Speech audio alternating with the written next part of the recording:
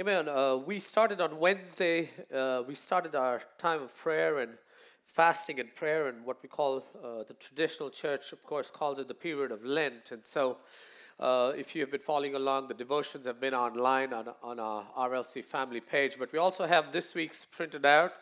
The line on the welcome table, excuse me, on the welcome table at the back there. And so, encourage you to pick up one of these or just follow along every day as we just spend this time, this extra time, building up again to Good Friday and Easter, and we spend it in a time of prayer and fasting. And I encourage you to just journey with us. It's such a good discipline to have. Fasting is such a discipline, and I think the Bible encourages us.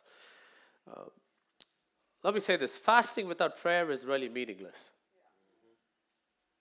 And so fasting has to be accompanied with prayer. And it's just, again, you can fast whatever you feel the Lord is telling you to fast. Okay? And the whole idea here is prayer, spending extra time in God's presence and in prayer.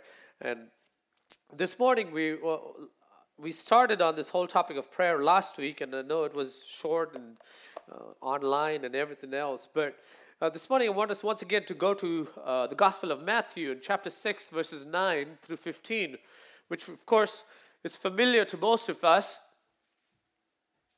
because we call it the Lord's Prayer, if you want to.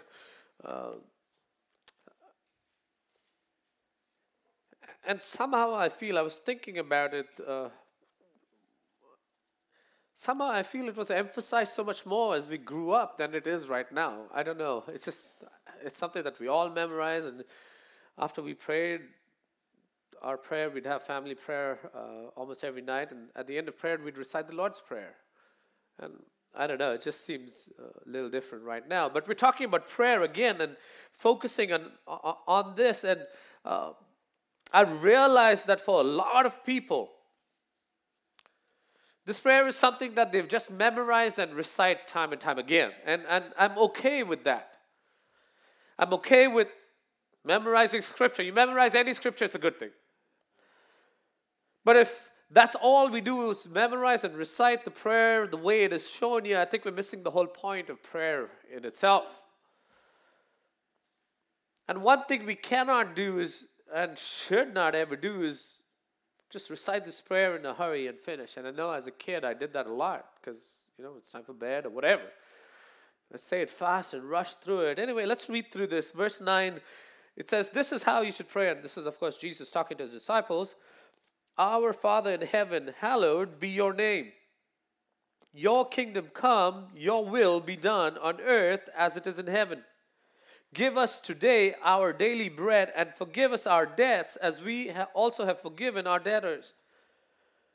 And lead us not into temptation, but deliver us from the evil one. For if you forgive other people when they sin against you, your heavenly Father will also forgive you. But if you do not forgive others their sins, your Father will not forgive your sins." And of course, verse 13 has that part where it says, "For yours is the kingdom, the power, and the glory, forever and ever. Amen."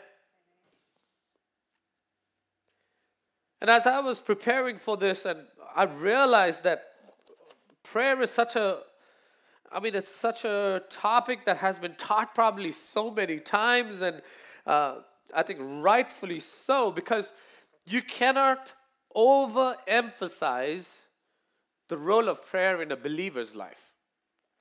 I don't think you can say too much how important prayer is in a believer's life. And let me say this: if you want to live life in the full blessings of God as a Christian, you need to pray. Apostle Paul, he says what? Pray without ceasing. But if you do not know how to pray, or you do not know for what to pray for, or what to pray for, what's the point of praying? And if you read the broader context of this passage, it talks about, in the first part, it talks about giving, and then it talks about prayer, and then it talks about fasting. And you realize that all these these three elements, these three topics, if you want to put it that way, these three topics are vitally important for a believer's life.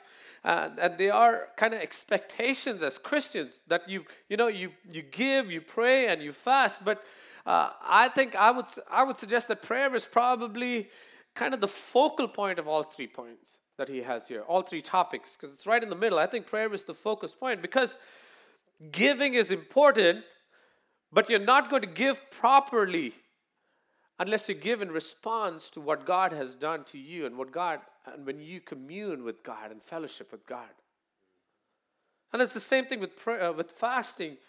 Fasting is, and I just said this, fasting is meaningless without prayer.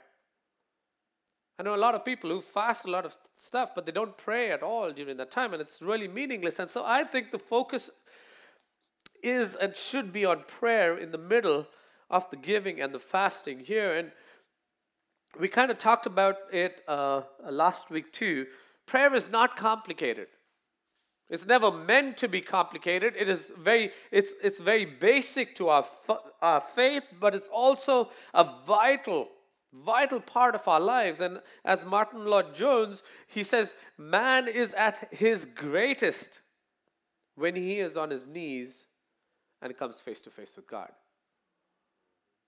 Man is at his greatest when he is on his knees and he comes face to face with God. And again, last week I was talking more about the object of our prayer, realizing who you are praying to. You're praying to Almighty God, but you're also coming before your Heavenly Father or our Heavenly Father. And that's the privilege we enjoy because of Christ. That we can come into God's presence and say, Abba, Father, Daddy, Dad, and it's not being disrespectful at all. But we need to understand that the point there is that we can have an intimate relationship and enjoy fellowship with God. I mean, and He is. We enjoy this fellowship because He is the caring, loving Father. And as I was preparing for this, I realized there's so much. There really is. It's such a huge topic. Prayer is such a huge topic. And I'm just sharing some of the stuff that I feel the Holy Spirit just impressed on my heart as I've studied this topic through the years.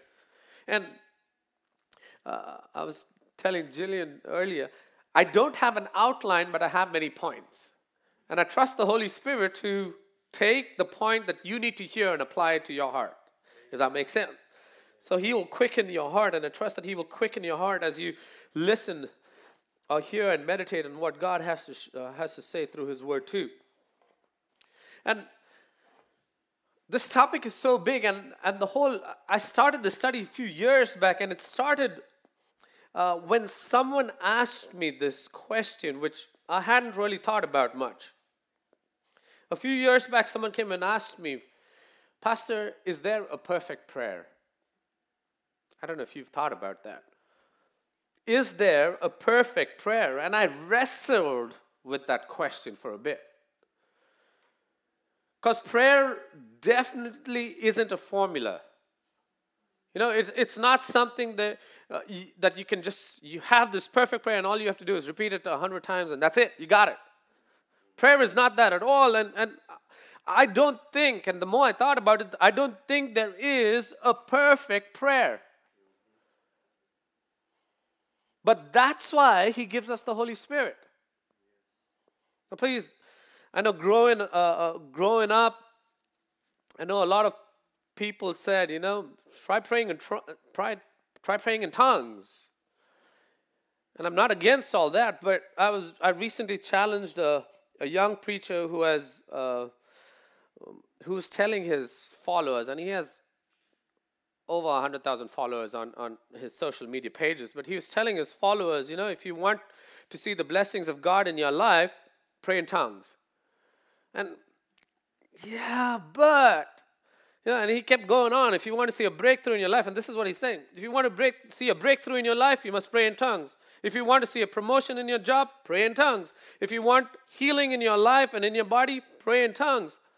And this guy has 100,000 followers on social media. And finally, I was like, I know him well enough. And I was like, dude, don't use the Holy Spirit and the gift of tongues as a magic potion. Because that's dishonoring the Holy Spirit. Guard the Holy Spirit. When you use him as a magic potion, I was talking to another friend. I said, people like him give us Pentecostals all a bad name because he makes tongues like a magic potion. Don't use the gift of tongues as an indicator, And somehow, if you speak in tongues and pray in tongues, God, you can somehow manipulate God to get what you want ultimately. Because that's all he was trying to say. And don't use fasting the same way too. We don't use fasting as a means to, God, I'm fasting now. Now you better answer the prayer that I need right now. That's not the way we do it, really. It's like me, and I was thinking about this. I have friends who are totally deaf, and it's like me going to them and telling them, brother so-and-so, the reason you're not healed is because you don't have enough faith. Or me going up to this person who's totally deaf and saying, if you pray in tongues, God's going to heal you. That's not balanced view of what the gift of the Holy Spirit is about at all. That's not what it's about. There is no perfect prayer, and just because you pray in tongues doesn't mean God's going to answer that prayer. Let me just say it that way. Paul says what in Romans 8:26, we do not know what we ought to pray for, but the Spirit himself intercedes for us through wordless groans. Simply meaning what? The Holy Spirit intercedes for us. He's not talking about tongues there. He's simply saying this, that God, the Holy Spirit, helps us when we pray. When sometimes in prayer our words fail us, the Holy Spirit comes alongside and aids us and helps us as we pray. Amen.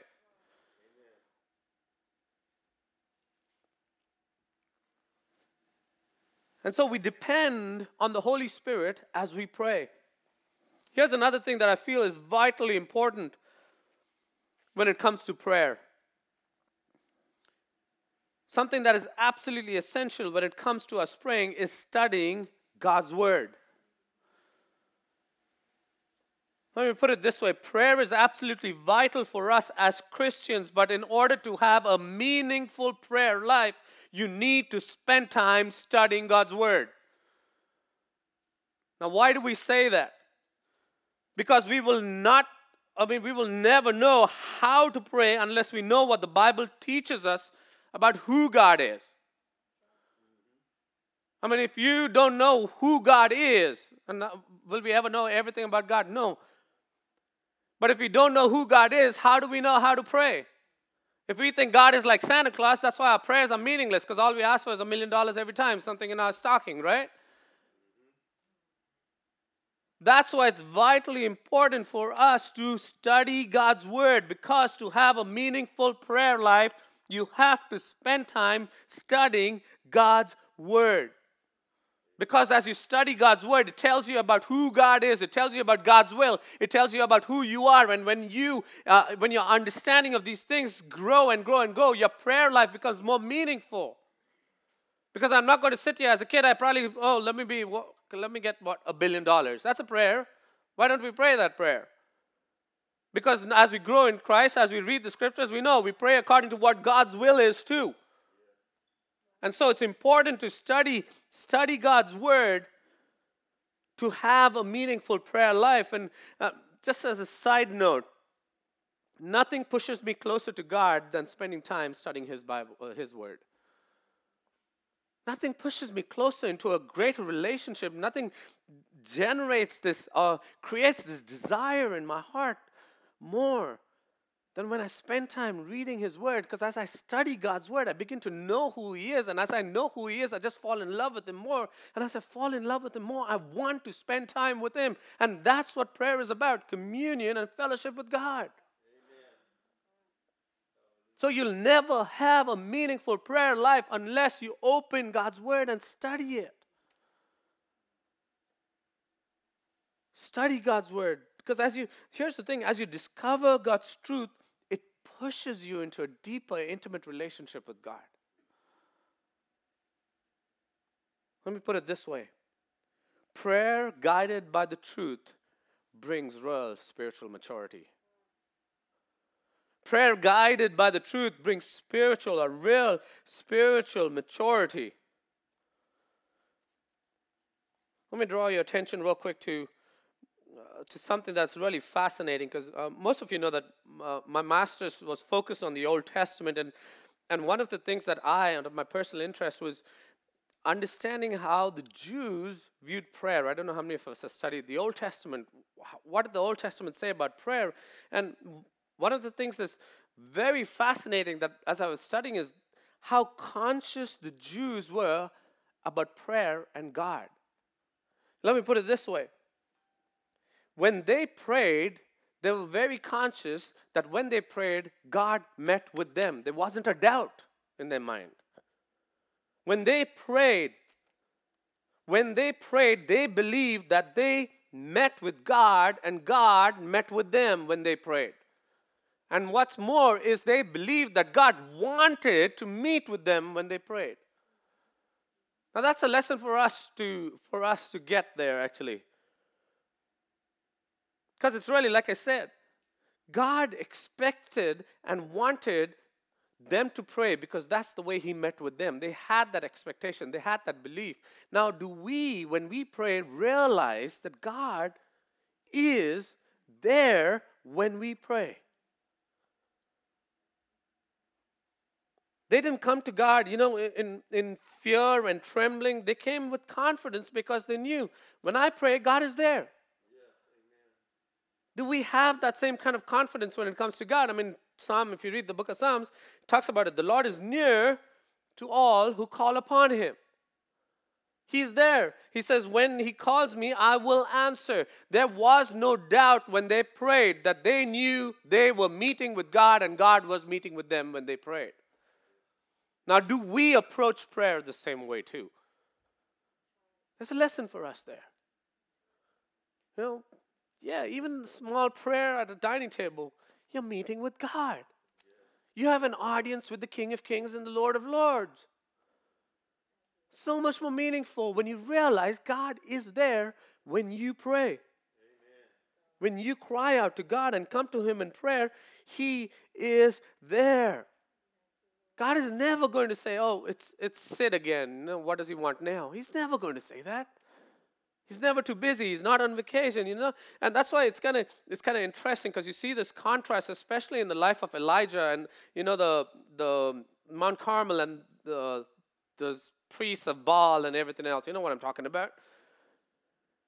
That's why he taunts them. Hey, pray louder, shout louder. Maybe he's sleeping. Maybe he's gone on vacation, something like that. Why? Because that was very different from the way when he prayed, he knew God was there. That was not what the world that he lived in, they didn't believe in that. That's why he kind of mocks them. Because for a true Jew believed, when I prayed, God is there. God was there with them. And it's the same thing with us today. When we pray, we need to realize that God is there with us. God is there waiting to meet with us. Doesn't matter how small and insignificant, you may feel. That's your problem. God views you as important. Amen. God views you as important. God's not too busy to hear you when you pray. He's not too busy solving and preventing World War III. I promise you that. He's there when you pray. Please understand that part.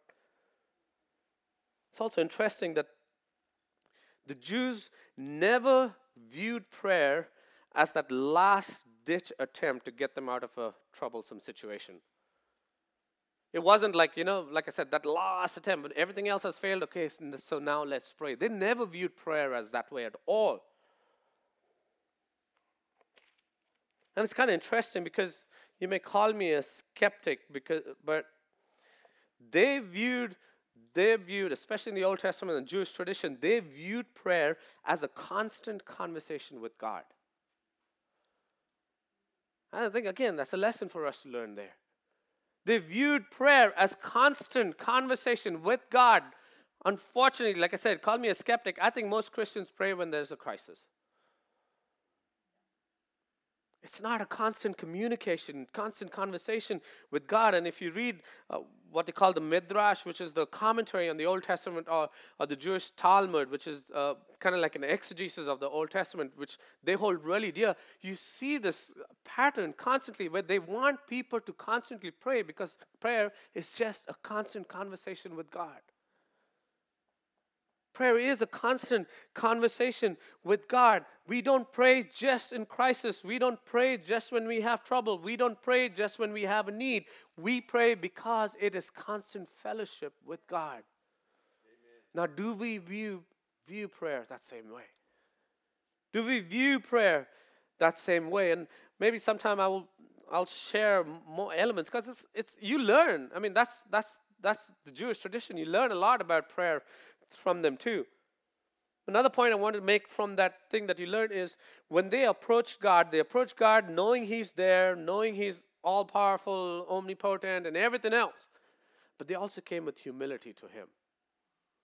There was always, when they approached God in prayer, there was always this sense of humility when they came to God in prayer. And I think because all they did was submit to His will when they prayed. And I think you see that reflected in the Garden of Gethsemane, where Jesus says what?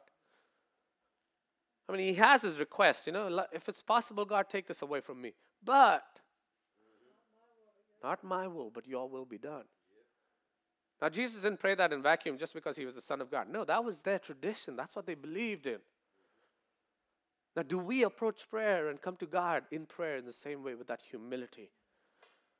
We come in confidence knowing God is there. Yes, He is there. He's there to listen to my prayer. Yes, He's always there, because I have this constant communion with Him, constant fellowship with Him. But I also come in humility saying, God, not my will, but your will be done. Yeah. There is this humility. And I think that idea lies at the heart of prayer. I think at the very heart of prayer is, Lord, have your way and do your will in my life. That's at the heart of prayer. Because when I come to God in prayer with this humility, all I'm saying is, God, I want to align my faith, my attitude, my life with your will.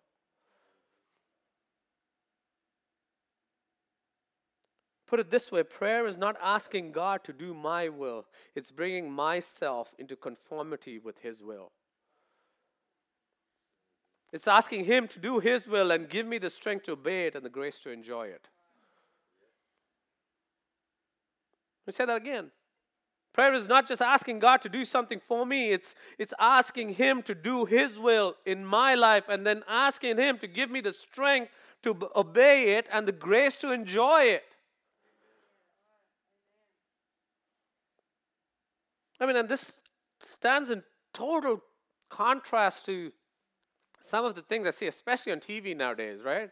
Where you pray with this authority and you pray with this confidence. And yes, but you don't command God to do anything. God doesn't owe us anything.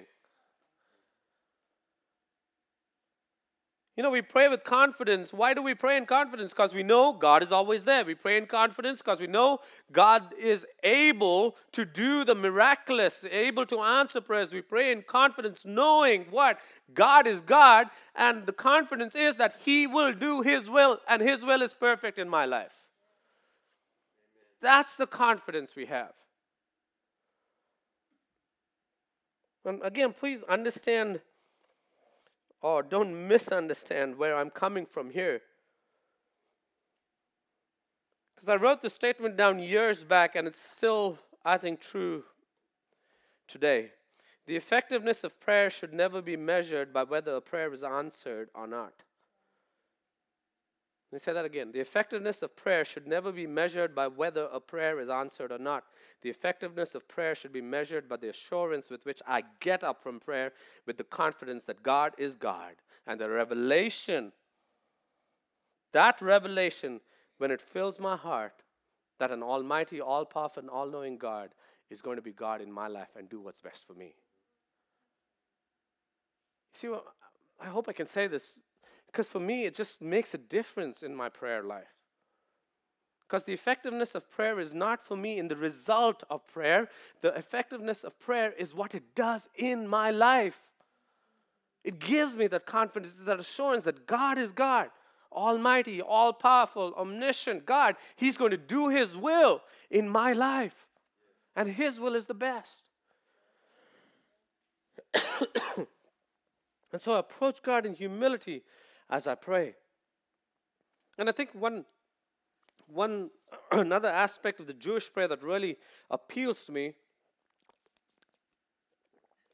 is the Jewish word, the Hebrew word, it's called kavana. Kavana, and it's kind of interesting because there is no interpretation, direct translation for what that word really means. But they understand what it implies. That word implies an intentionality, an intensity, a passion, and an emotion when it comes to prayer. That was what a true Jew, when he prayed, he was supposed to pray like that. With that intentionality, with that intensity, with that emotion, with that devotion, with that commitment. It wasn't meant to be a casual prayer at all. There was no casual prayer when it came to them, a true Jew. You can't pray flippantly, you know. Yes, as a kid, we teach them, hey, you pray this prayer as a kid. Yes, you do that. But as you grow in knowledge and understanding of God, there has to be intentionality, intensity, devotion, and commitment in our prayer.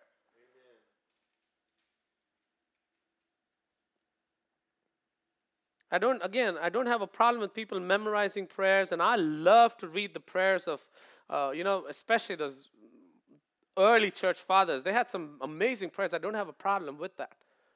But please understand, when you pray, there has to be an intentionality, an intensity, and an emotion that is attached to your prayer life, where you're committed to prayer.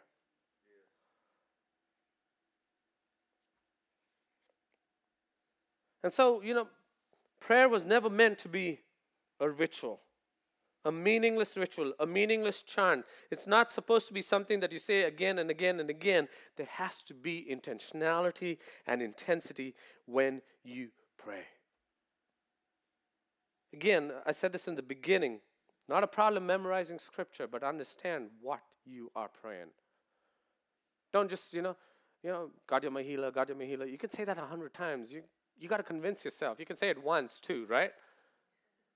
Understand what you're praying. We don't pray with words, we pray with understanding too. And when the words fail us, we trust the Holy Spirit to come in and pray for us and with us and help us in prayer. Anyway, this whole Lord's Prayer, again, is just, we're looking at it, and if we reduce it only to reciting it once in a while, we're missing the point. I'm just going to cover the whole, this was part of last week's message actually, just looking at the whole thing, and we started with it, realize who we're praying to. We're praying to our Heavenly Father, because that establishes the relationship, and now you see the rest of it is actually divided very cleanly in two parts. The rest of the Lord's Prayer is divided into two parts. Well, each part has 3 sections, and it's pretty clear when you read it. The first section focuses on God. The first section has 3 parts. It focuses on God. Hallowed be your name, your kingdom come, and your will be done. Those are the 3 parts. The second section is about us. The first section is about God. The second section is about us. What does it say? Give us this day our daily bread. Forgive us our sins. And then it says what? Lead us not into temptation and deliver us from evil. It's kind of amazing how how many different ways you can look at these parts. And it's kind of really, again, only God could have thought of something like this. Put it this way. Because the first section, you think about this, hallowed, we talk about hallowed be your name, right? It's talking about what? His deity. He is God. It talks about your kingdom come. It's talking about his authority as king. Your will be done talks about his sovereignty. Because there were a lot of kings, especially in the Old Testament, if you read, there were a lot of kings who were made kings. Like when Babylon, Nebuchadnezzar left, he put a dummy king there who had some authority but didn't have all authority. But Jesus, you're talking about God here. Hallowed be your name. You're talking about God who is God. There is no other God beside him. You're talking about your kingdom come. You're talking about his authority. That he is the king. And you're talking about his will being done. Saying that what? He is able to do. He is in control. He's sovereign over everything. There is no one like him. Think about it. There is no one like him. Hallowed be your name. He is God. He is the God of all gods. Lord of all lords. He's wholly other. And so as we come to him as a worshiper in this first instance. We come to him with this elements of adoration. Because of him being God, you come with this reverence when you approach God. Hallowed be your name. And then you go to the second part, it says, your kingdom come. We're talking about God, approaching God as our King, as the King of kings, as the Lord of lords. He is the ruler, and as King, we come to him as what? As his subjects. And as subjects, what do? We pledge our what? Our allegiance and our loyalty to his kingship. Amen. To his authority. We surrender to his authority. And the third thing there is what? His will be done. When you talk about his will be done, I come as what? As a servant. Ready to do his will. There's that humility we talked about earlier. This element of submission. As a servant, I exist to do your will. I delight to do your will. I submit to do your will. Hallowed be your name. You're God. Your kingdom, you are king. Your will be done. You are. I submit to you because you are sovereign. Our hearts and our minds and our lives, the whole thing of the first point is, this whole first section is this, putting God in his rightful place. Do you put God as you pray, and when you pray, do you put God in his rightful place? Again, I'm not talking about, put someone in place. I'm not talking about that at all. I'm saying setting apart God as God. Placing him in the rightful place. The first part deals with, as you pray, set God in his rightful place. And then from that flows the second part, the second section. All prayer must begin with God as the focus. Hallowed be your name. Your kingdom come. Your will be done. And I wrote this down. Prayer makes sense only when God is in his rightful place in your life. Prayer makes sense only when God is first in your life. And that's what the first section does with. And now the second section and let me say it this way. This first section also tells us about the purpose of prayer. Because the purpose of prayer is what? That God's name is hallowed, that God's kingdom comes, and that God's will is done. That's the purpose of prayer. So when you pray, we pray, God, answer my prayer the way you want it to, so that your name is glorified through me, so that your kingdom is established through me, so that your will is done in my life. That's why we pray. Anyway, from this first section flows the second section. And again, it comes in three parts very easily. We see that there. The first part is what? Give us our daily bread. What's it talking about? His provision. Second, he says what? Forgive us our sins. It's talking about his pardon. You have provision, you have his pardon. And third thing, it says what? Lead us not into temptation, but deliver us from evil. It's talking about what? His protection.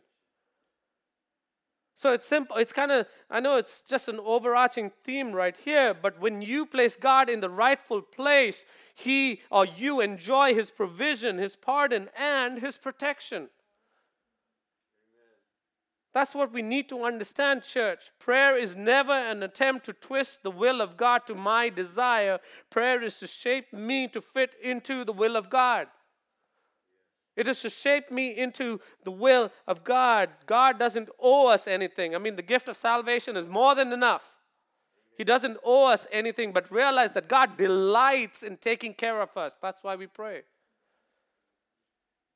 When you place God in the rightful place, you enjoy his provision, his pardon, his protection. And you can also see it in this way because it's kind of interesting. The first part, it says, give us this day. It's talking about the present. Then he says what? Forgive us, talking about the past. And then he says, lead us, talking about the future. Amen. So as you pray, understand that God, yes, he's taking care of the present. Give us this day, today. God knows how to take care of you today. He's taking care of the past. When he forgives us, he's taking care of the past. And he will take care of as he leads us in the future. Amen. So when we pray, we need to come with that understanding. That's the whole point of Matthew 6. It's not just to simply recite this. It's for us to understand who we're praying to, why we're praying, and understand what prayer does to us. Not just for us, church. It's what prayer does to us. When you when you come to Him in this adoration, in this worship, when you come and surrender to His authority, when you submit to His will, you realize that He's got your past, He's got you now, and He will take care of you in the future. That's what this prayer reminds us about. And again, when you pray, please realize you're not informing God, because God already knows what's happening in your life. You're not forcing God to do something, You're not going to annoy Him or keep nagging Him till He gives you what you want. No. You're coming to Him. And please understand, prayer is worship. Prayer is worship too. It's surrender. It's submission. Let me go off on a tangent real quick. I wrote this down and I said, if there's time, I'll share this. But let me share it right now. I think this is something the Lord has kind of taught me as I've grown in the Lord, or grown in my walk with the Lord. Because the focus has to be what prayer does to me and not just what prayer does, in the situation around me. And I think as I pray more as a Christian, as I've grown and I study God's Word more, I begin to look for what prayer does to me rather than what prayer does in the situation around me only. And I think that's what we need to realize, that the primary focus of prayer, on one hand, cannot be just me and what God is going to do, for me on the world outside, but the primary focus of prayer has to be God Himself and who He is. That's what our prayer life needs to focus more and more on. Prayer is more than just a privilege of communing with God. Prayer is an opportunity for God to display His glory in my life. Let me say that again. Prayer is not just a privilege I enjoy. Prayer is the opportunity for God to display His glory in my life. Because when I come to God in prayer, in humility, I'm saying, God, have your way, have your will. Let your glory be seen in my life by whatever you do in my life. Yes, prayer positions us. Prayer positions us in a place where His glory is revealed in our lives, whether the situation I am in changes or not. Say that again. Prayer places us or positions us in a place where His glory is revealed in our lives, whether the situation we are in changes or not. That's the purpose of prayer, His glory to be revealed. Someone put it like this: true prayer, and this kind of really, true prayer brings our mind to the immediate contemplation of God's character and holds it there until the believer's soul is properly impressed by His character. Let me simplify that real quick. Prayer is to impress you about God, or with God, if you want to put it that way. I don't know if you've thought about it that way at all. More than telling God about what we need, prayer is meant to impress us about who God is. I don't know if you've ever thought about it that way, but I challenge you to think about it this way. Because when you are impressed and taken up and captivated by who God is, that's the first part. He promises the past, present, and future. He promises His provision, His pardon, and His protection. But the focus is what? Be impressed with God. So when we pray, we don't remind God and we don't have to tell God about everything we need. It's reminding us of how awesome God is. Now, do we pray that way? Do we pray that way? And again, I'm not saying don't pray for your needs, don't pray for things, don't pray for other people, but realize prayer is an act of worship. And as we pray, we're asking God for His glory to be revealed in our lives. We're praying, that's the hallowed part. We're praying, God, let your kingdom be established in my life. Let your will be done in our lives. Yes, we pray for our needs. We pray for all these requests. But let's not forget, God is the focus. God is the focus. Let me finish real quick. This whole idea of hallowed be your name. We know it's not just by saying the name God, God, God, God 100 times, because the name represented His character and His attributes. And so when you reflect, you're talking about hallowed be your name. How do we hallow God's name? When we reflect His attributes or reflect on His attributes. When we reflect and think about His attributes, we hallow God's name. And we know the different, just you can go online and find the names that there is or the Bible uses to describe God. He talks about in Genesis right in the beginning, of course He has Elohim, but then He has El Elyon, which is the possessor of heaven and earth. Creator God, basically. We know He talks about Jehovah Jireh, the Lord that provides. We have Jehovah Nissi, God is our victory banner. Jehovah Rapha, the Lord that heals. Jehovah Shalom, the Lord is our peace. Jehovah Tzidkenu, which is God is our righteousness. And of course, when we come to the New Testament, the greatest name ever is Christ Himself. Remember, Christ is not the last name. Christ is His title, because what is He? A Messiah, a Savior, deliverer. That's what Christ represents, Savior, King, Lord. And He's also called what? The bread of life, the living water, the way, the truth, and the life, the resurrection, the good shepherd, the bright and morning star. Please understand, all the names of God basically reflect the attributes of God. And when we reflect on the attributes of God, we hallow or honor His name. So when we pray, we reflect on God's attributes. We reflect on His attributes. Hallowed be your name. How do we do that? We hallow God's name when we acknowledge Him as Lord of our lives. We hallow His name when we're constantly aware of His presence in our lives. We hallow His name when you reflect and meditate on His name and His attributes. You hallow His name when you choose to live in obedience to His word. Hallowed be your name. Just Church, like I said, there's no outline, but just thoughts that the Holy Spirit just quickened me as I was walking through my life in prayer. Understand, first of all, we talked about this last week, recognize the fellowship and the communion you have with God as your Father. That's who He is. Our Father, who we can have an intimate relationship. Because of Christ, we are His children and He is our Father. Realize that there is no magic formula when it comes to God in prayer. There is no perfect prayer that you can repeat and it be effective. Please understand, it's the Holy Spirit that aids and enables us when words fail us. To have a meaningful prayer life, please understand, you need to study God's Word, because the truth of God's Word guides prayer lives. When you pray, realize that God is present. He is there wanting to meet with you. When you pray, He is there. Pray with intensity. There is no casual prayer. Pray with intensity, intentionality, knowing that you have an audience with the King of Kings and the Lord of Lords. Amen. Pray with intentionality. Don't pray only in crisis. Remember, prayer is constant conversation with God. Pray with confidence, but also pray with humility and submit to His will being done in your life.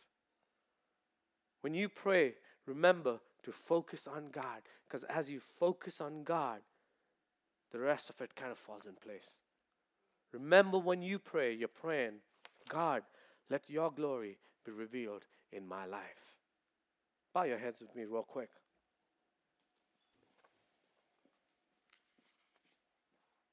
Church, I had like 24 pages written down by the time I was done with this.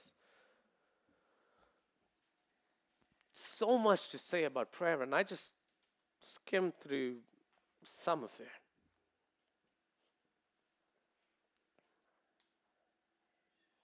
But I want you once again to I want to challenge you to reflect on what prayer is about. Realize that prayer is not about us and what God can do for us.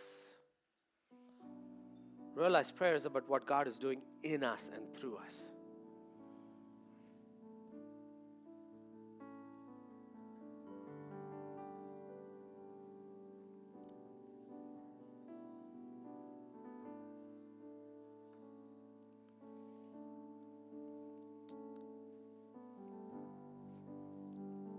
God, I thank you once again, Lord, for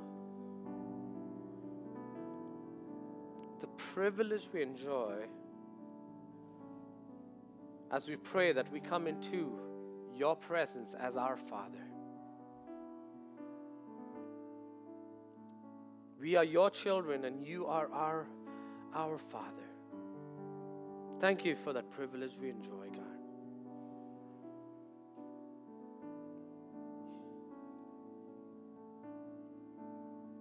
Lord, help us to have, God, a meaningful prayer life, Lord.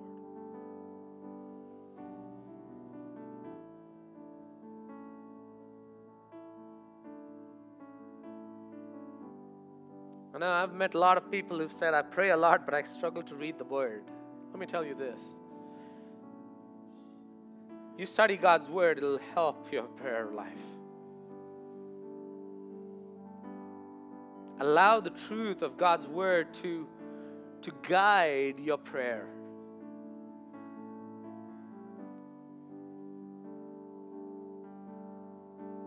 That's what the promises of God are. It's the truth of God's Word. Realize that prayer is more about us aligning ourselves with God's will rather than God doing something for us.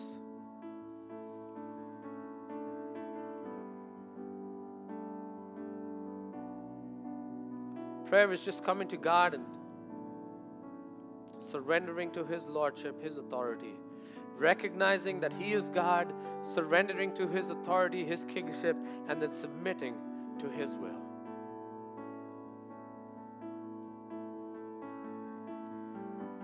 I pray that your prayer life is more focused on who God is rather than what your need is. God delights in meeting our needs, church.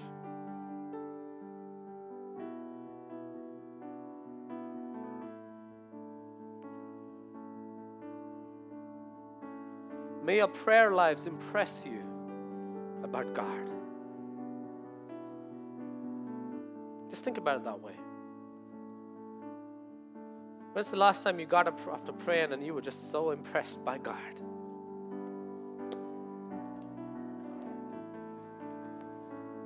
Because the effectiveness of prayer is not dependent on the result of what's happening around us. It's the result of what's happening in us. And that's the focus.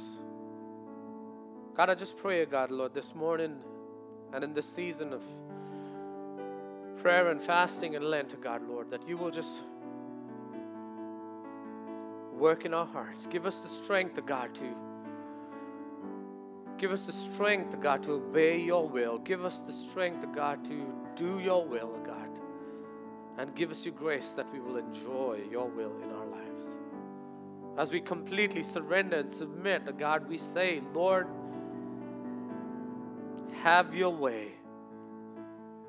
And let your will be done in our lives, God.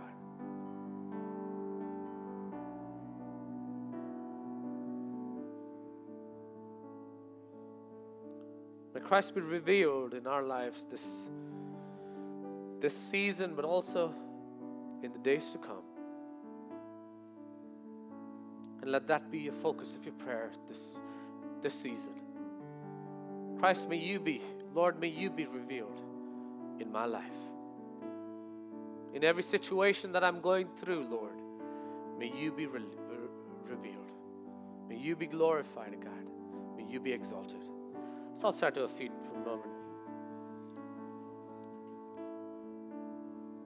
You give life, you are love, you bring light to the darkness, you give hope, you restore every heart that is broken.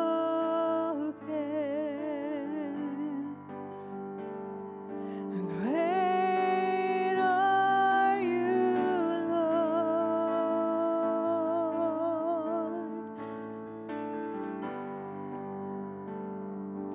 Great are you, Lord. It's your breath in our lungs, so we pour out our praise. Pour out our praises in your breath in our lungs.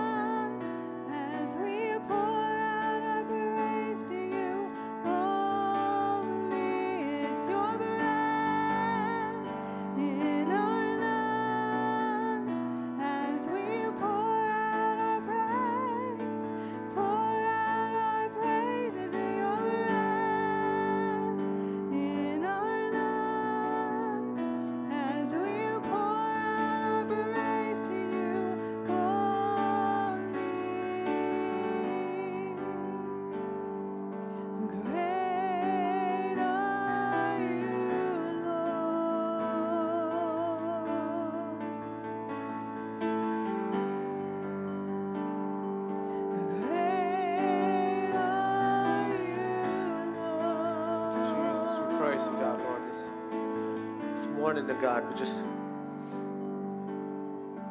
Great are you, Lord. You are great, God. Great are you, Lord.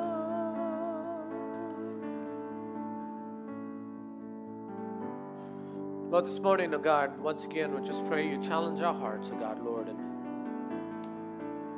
challenge our prayer lives, God. May our prayer lives be more focused on you and who you are, oh God, as we meditate, oh God, and reflect on your name.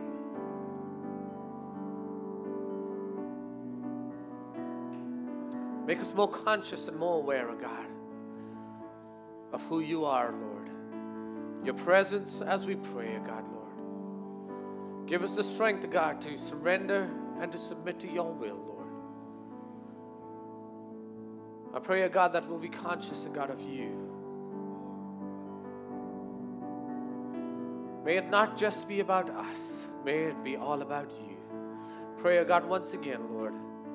Just reveal yourself to us a new way this season, oh God, and I pray, oh God, that you will draw us closer to you, oh God, Lord. As we meditate and search and study your word, oh God, Lord, just draw us in. Draw us into you. Lord, may your name be glorified in our lives, oh God. May your kingdom be established in our lives, oh God, and may your will be done in our lives. To that end, we commit ourselves this week, God, in Jesus' name. And everybody said, amen, amen, amen. God bless you guys. Have a wonderful, wonderful week. And if you're looking for a devotional, a hard copy of the devotional, they're lying out there on the welcome table, or you can follow along online. They're posted online. God bless you guys.